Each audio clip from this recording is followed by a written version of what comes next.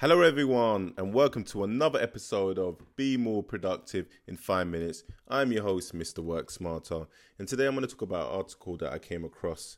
It's called 10 Things That Require Zero Talent, and I actually disagree with a lot of the things that they put on the list. And please, let's have a debate about it. Let me know your thoughts. Hit me up on my Twitter or Instagram. My handle is at Mr. Work Smarter. So the first thing that they said that doesn't require zero talent is being on time, and I disagree because in order to be on time to things, you need to be organized. You need to plan in advance. And people that have zero talent can't do that.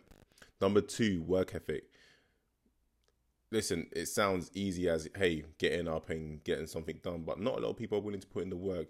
It's all good saying it. There's a lot of talkers, and that's easy to do, to talk. But to take the necessary action, a lot of people don't have that. And it requires skill and being organized as well and having a routine in order to take the necessary action.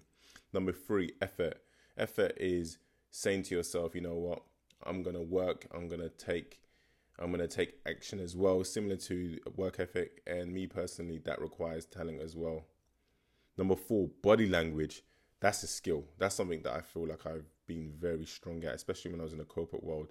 I was able to determine whether or not someone's in a bad mood or a good mood when I was networking. I was able to determine if I was going to get the job just from looking at the body language of the person that was interviewing me. And I believe if you have that skill set to be able to read people's body language, you would ask the right questions and you would avoid awkward situations. So me personally, someone that doesn't have talent won't be able to do that. Number 5, energy.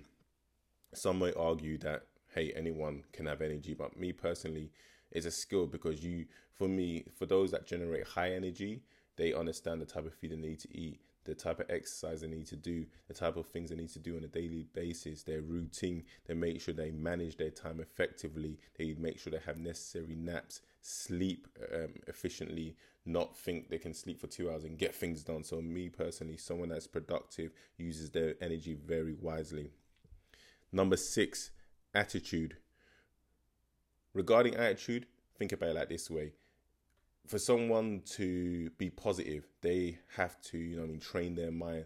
They speak positivity to themselves. They do forms of meditation, mindfulness, to clear their mind. Because if you have 50 to 70,000 thoughts a day, so it's so easy to get distracted and think of negative things. So people have to train their mind in order to have positive thoughts and attitude across things they're trying to do. Number 7, passion. This one is a bit debatable. You don't really need a talent for passion. However, how do you get passion? Me personally, you get passion based on the experiences that you go through, the people that you meet, the things that you learn, and it creates the passion based on your feeling of doing that thing. And me personally, you can only have passion if you actually act on things, if you actually go out there in the world and try different things. So it's debatable whether or not it's a talent or not. So let me know your views around that. Number 8, being coachable definitely requires talent, because one of the key skills that you need to have when you're being coached is being able to listen. There's a reason why we have 2 ears and 1 mouth, and a lot of people don't listen enough. They're quick to jump and basically talk over people. And I think it's important to, especially when you're learning from an expert, sit there and listen to them. I'm not saying that they know everything, but if you're trying to learn something new that you've never learned before, it's important to listen. Number 9 was doing extra. I didn't quite understand that. Doing extra, what does that mean? Going above and beyond? Yes, then I guess it does require a skill, because in order to go above and beyond, you need to push yourself over your usual standards and limits, and your typical day-to-day routine may not be enough. So once again, that's another debate. Let me know your views around that. And then lastly, it says being prepared.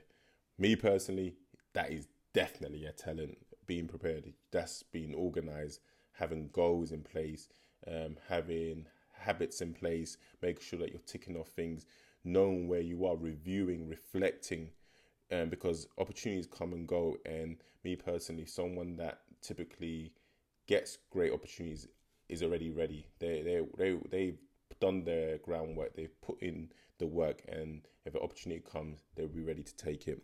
And that's to the end of today's podcast. Take care and remember to work smarter.